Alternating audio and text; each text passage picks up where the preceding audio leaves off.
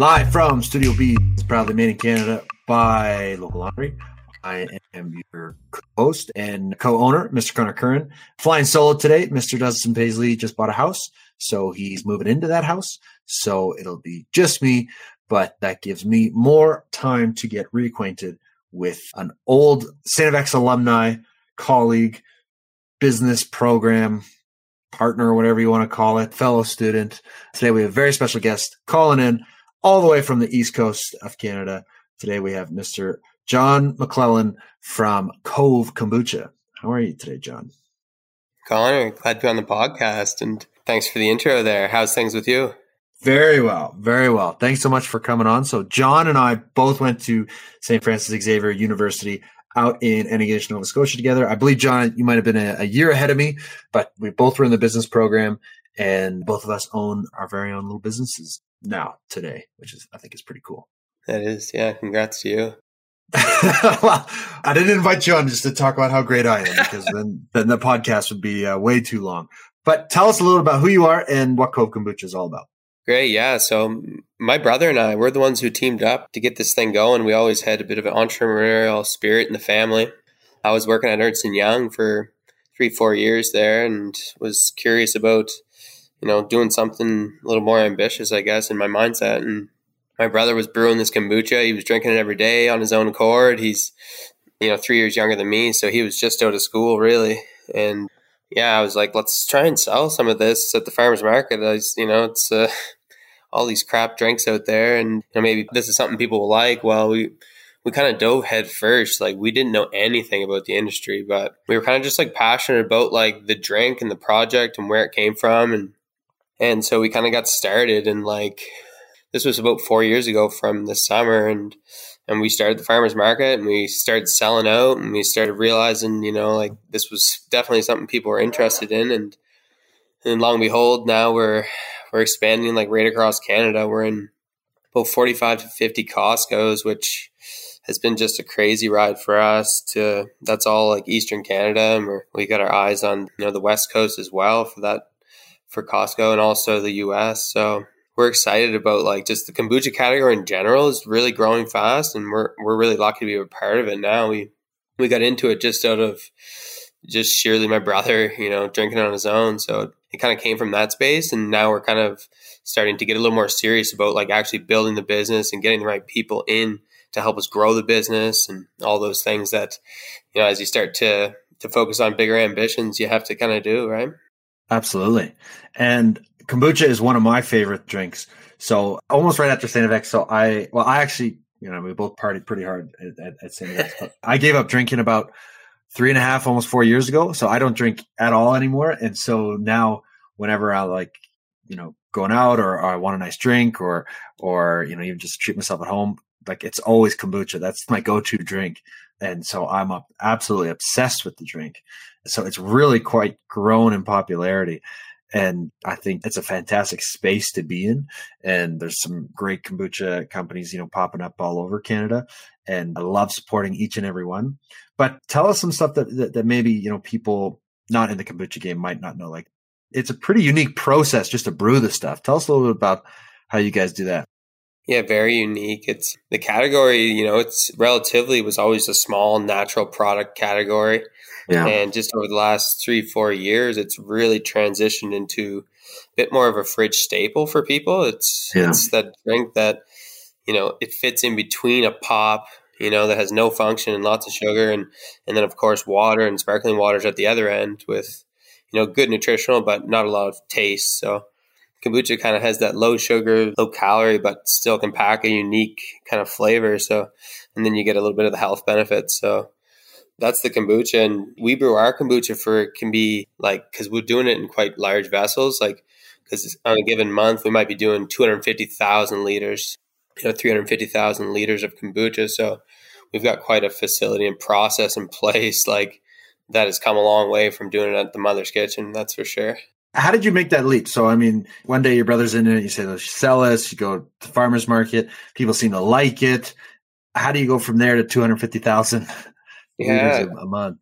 What started, like, there was somebody who followed us on Instagram from Sobeys, and they started taking notice about in the product, invited us down to talk about how we could get it onto their shelves. Right.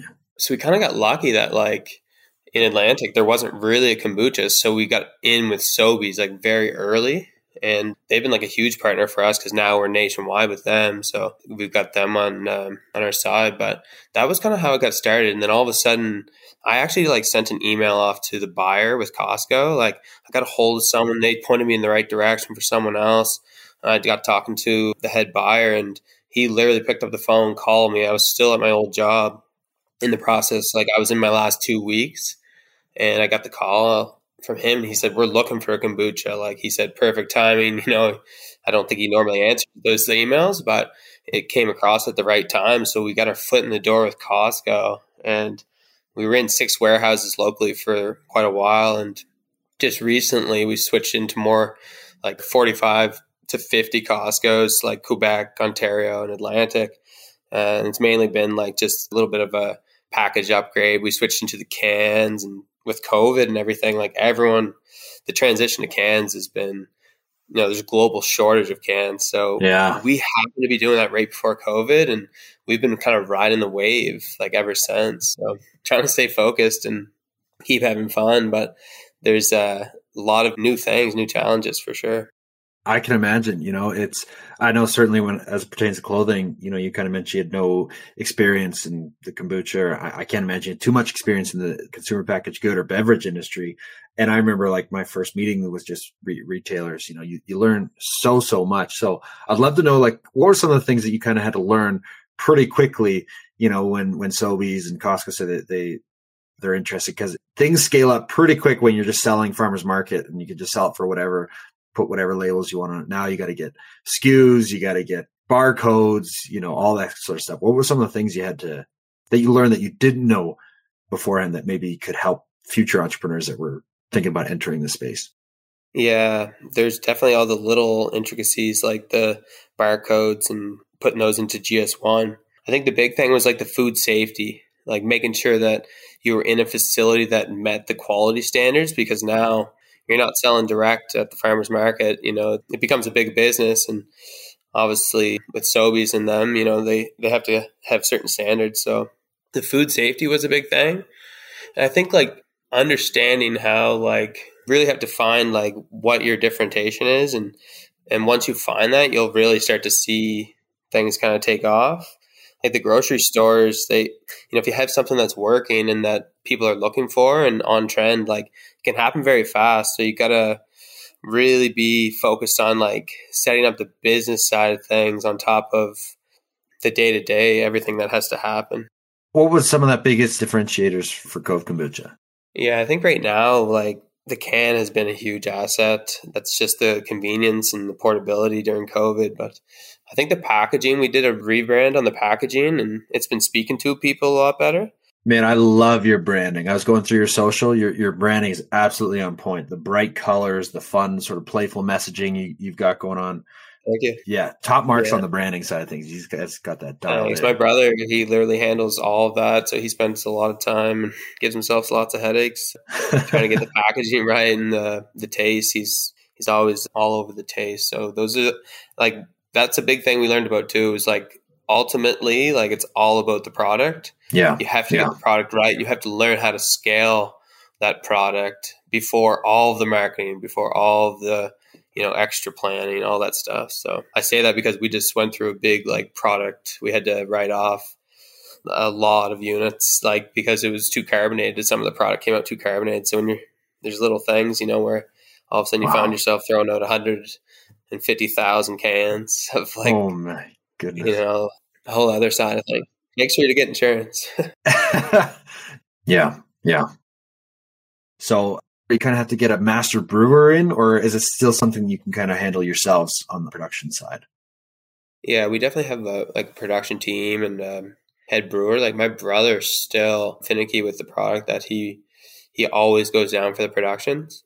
So he likes to be right there, drinking it right off the line, making sure that it passes all that kind of tests. So he's very serious about that. You need to have that. You have to. Like with kombucha in particular, like we found anytime we got far away from the product, we would find issues with on the shelf. So we realized we had to stay close to the product just because it's so fermented and raw, right? Yeah, because I was scrolling through some of your social, and kombucha is not like, most other beverages, right? It's a live culture, right? And I remember someone had posted, they kept it out in a can out in the sun or something all day, and it exploded, like. Yeah, it's a funny concept as you introduce it to like very like mainstream grocery, and they haven't come across the product before. It's because everything you come across for drinks, typically is so shelf stable. And this product, it's raw. So, it is something that you have to be very careful of. What's your top flavor? What's your best selling flavor? Top flavor. We just came out with 2 new flavors, summer flavors, and they're in the Costco box, and they've been really rocking. Strawberry limeade and watermelon smash. Oh, so nice. Then there's the OG raspberry lemonade. We've had that since day one, and it's been number 1 at the grocery stores. Yeah, it's got a head start though. Lots of people had the chance to try it before the 2 new ones. That's great. How big is the team now? How many people are we talking? Yeah, we've got 9 people now. So, and our manufacturing side, we have like what's called co-pack. So very common in CPG to like not start out and have all your own equipment. So you have to kind of have someone who packages it for you, and you pay by the case. So yeah, it's a really close relationship, but it is ultimately like kind of second party, and you'll see that a lot with early stage CPG, even large scale CPG. That's great. And I want to talk a little bit about Costco for a minute, because Costco's a really big brand. They're a behemoth, but the customers are extremely loyal. And if you can time it right and do it right, it can be really successful in Costco. But they're not like every other kind of, traditional retailer and that kind of thing. Was there anything that kind of surprised you about getting into Costco, or any kind of like valuable lessons learned for maybe other people wanting to approach them or starting to work with them? Yeah. I would say just make sure you're ready. They can move very fast. Like so it's all about like sales hurdles with them. They're very transparent. Like they're awesome to work with. And basically like they will tell you, this is how much we expect you to sell per week, per store. And, you go after those marks and you try and innovate and change your product to be there, because like if it is, they're very loyal and will continue to expand you. And if it's not, they're very frank to say that as well. So we've been through both of those experiences where we sat in, 6 warehouses for almost a year and a half before we came up with something that, our customers like better. Once it's actually in the store, like what kind of stuff are you doing to make sure that people are going to the store and asking for Cove and actually purchasing? Because like getting in the store, I imagine, it's not easy, but the whole process, that's the easy part, is getting in. And then it's like you said, they set the targets and it's actually selling the stuff. What are some things that you've done, to actually move the product once it's actually in the stores and on the shelves? Yeah. So we always try and stay as like close to the actual product as we can. So anything you can get that's like, for instance, promotion, you run a promotion, people are going to draw attention to the promotion and then therefore try the product. So that's an obvious one. And then, shelf talkers, anything like that. A big piece is the actual packaging itself. Right. That's the trump card, really. Like if the packaging doesn't speak to the consumer, you're never going to drive trial. So those are like, you got to really focus on those things first, and then build the brand outside and try and drive people into the store by, teaming up with influential people and making sure you're working with the right, influencers in the region that, you're really trying to grow in. Man, okay. So this is one area I was hoping to kind of get into. Give us some advice for working with influencers. You seem to do a tremendous job.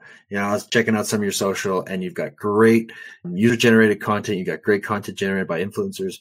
What is some advice for finding, compensating and setting those expectations with influencers? This is something where we could even, us as a brand could use some help. Like, tell us how you got so good at influencer marketing. Yeah, I should give credit to like our marketing team. We have 3 people on the marketing team now that like they love it. So it comes easy to them. But basically how it works is like we do a lot of like just direct messaging with influencers, getting a hold of them and just talking about, how they would structure a deal.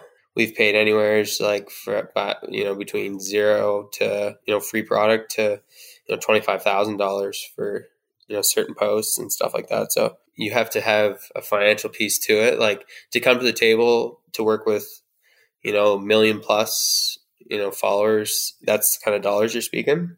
So there is that element to it. Like you can't put the cart before the horse. Like the brand has to be the trump card first. And then, that's the second piece I find. But it's really like, it's momentum too. Yeah. Those big influencers, right, that have the million plus and you're paying the big bucks for, do you see an impact? Do you see the return on that investment? And if so, where are you seeing that return? Yeah, I think it's really good for like new market drops. Like when your, products finally available out west, it's like people are as long as you don't work with like influencers who have too much spill, like if you really get local with it and find those right. people do, the influence is a real thing. So making sure to find those people at new market opportunities is perfect. And then you want to just kind of pull off of it a bit because you don't want to like super soak it, and it's expensive. So yeah, but I'll tell you, it works. I'll tell you a little story. We were visiting my wife's family. She's from outside of Ottawa. So she also went to St. FX, met her there. And I was talking to one of her friends who also went to St. FX. And I was saying how I'm going to be chatting with John McClellan from Cove Kombucha. Have you ever tried Cove? And she's like, I've heard of Cove. She's like, and sorry to say, John, she didn't remember you. She's like, I don't remember John. She's like, but I've heard of Cove. And I was like, well, how did you hear Cove? She's like, this influencer that I love and follow just started posting about it. It's funny, eh? I think the social, like the circles and all that stuff online, they're definitely smaller than we realize, I think, at times. Yeah. So, I mean, like, seriously, hats off. You've really kind of figured that out. You came in the right time. You're very product focused, but you also have the right branding in place. You had that little bit of a hustle to get into Sobeys and get into Costco, and you got the marketing down pat. You seem to be on a pretty good trajectory. Where is it that you want to go? How big do you want to take this thing? What do you want to do with this? Where is John and Cove going to be in 5-10 years? Well, thanks. You're really making it seem easier, or not easier. Giving me too much credit, maybe. But no. Seriously, hats off. Well, I guess like for me, it feels like we're just getting going. So I think like we finally found like product market fit, and we're definitely planning to go across North America with it. We're already exploring Costco in the Northeast, which it's just a different ball game down there too. So we got to pace ourselves like region by region, not spill too much. And we're mainly focused on just like building providing awesome, delicious, healthy drinks to as many people as we can. So we don't really try and keep we always have like a 3-year rolling plan, that has, obviously you have to make some plans, but we definitely are just thinking right now, like, let's move as many healthy, products to as many people as we can. That's kind of like where we're at right now. We don't have anything beyond, we love the brand right now. So no real plans beyond that, but we do have like investors. We do have that kind of side of the business as well. So at some point it would be awesome to be able to, hand it off to somebody else if it was the right person. Right. And you do have a couple of investors. Any kind of advice, whether you're looking for funding or managing investor relationships, any kind of advice on that side of things? Yeah, I think my advice would be like get to $1 million on your own. Like really prove the concept. Really, like, you have to work hard. Like, it was my brother and I for the first 2.5 years because you really can't afford to have anybody else. Yeah. And to bring someone in that early, like, you might get stuck with the wrong person. So try and do it yourself and like really figure out the industry, because it takes a lot of time to like really understand, how an industry might work. So we dove head first with the kombucha. And it was good to have that time before we started introducing investment. So get to that first million proof of concept, and then find people that like are okay with like, a 5 to 7 year plan, and really like not looking for an immediate return or certain terms or anything. Like make sure you're still in charge and like focus on, the vision of the business. Yeah, I think that's about it. Like, find people that believe in you. Like, it could be family and friends out the gate. So yeah, and just be very conscious. Like with when you take the money, obviously there's responsibility. So be prepared to ramp it up even more. Definitely. I think that's great advice. Last question here for you, John. Where did the name come from? That's our parents' cottage. It started in Mom's kitchen there, so that's kind of like the ode to that. It's the Cove, ode outside Antigonish, Cove of Kombuchas, Cove of Malignant Cove. Oh, no way. I remember the Cove. Yeah. That's so funny. 15 minutes outside Antigonish, so it's a good little spot. That's great. Didn't go out there during university, which we're all on campus and the life of the campus, but 15 minutes out, yeah, nice beaches out that way. That's great. Bringing that Cove coast to coast. Yeah, I love it, man. Well, listen, I can't thank you enough for taking the time to chat with us, to share some of your knowledge and experience. And like I said, I meant every word. You guys are doing something great. You're on the right path, and looking forward to following your journey and seeing how big you get this thing. So big congratulations, and thanks again for making the time. Thanks, Connor. Really appreciate you bringing me on. So glad to connect and hope to hear more about how things are going on your side offline. Definitely. John, last question. Where can people find and support you if people want to taste some tasty Cove? Perfect. East Coast, like Ontario, all the way to Atlantic is Loblaws, Sobeys, Costco, Farm Boy, Whole Foods. And then the West Coast right now, just Whole Foods, Safeways, Sobeys, and hopefully Costco soon. So awesome. Thanks again. And thank you everyone for listening. This has been Proudly Made in Canada by Local Laundry. I am Mr. Connor Curran, and we'll see you next time. Thank you so much for tuning in to Proudly Made in Canada by Local Laundry. We are your co-hosts and co-owners, Connor Curran and Dustin Paisley. You can find us anywhere, anytime at www.locallaundry.ca for all of our Canadian-made garments. You can find out what we're up to in the community at Local Laundry on all social channels. Sign up for our newsletter, sign up for our e-blast, and you can find all previous episodes of the podcast wherever you stream your podcast from. Until next time.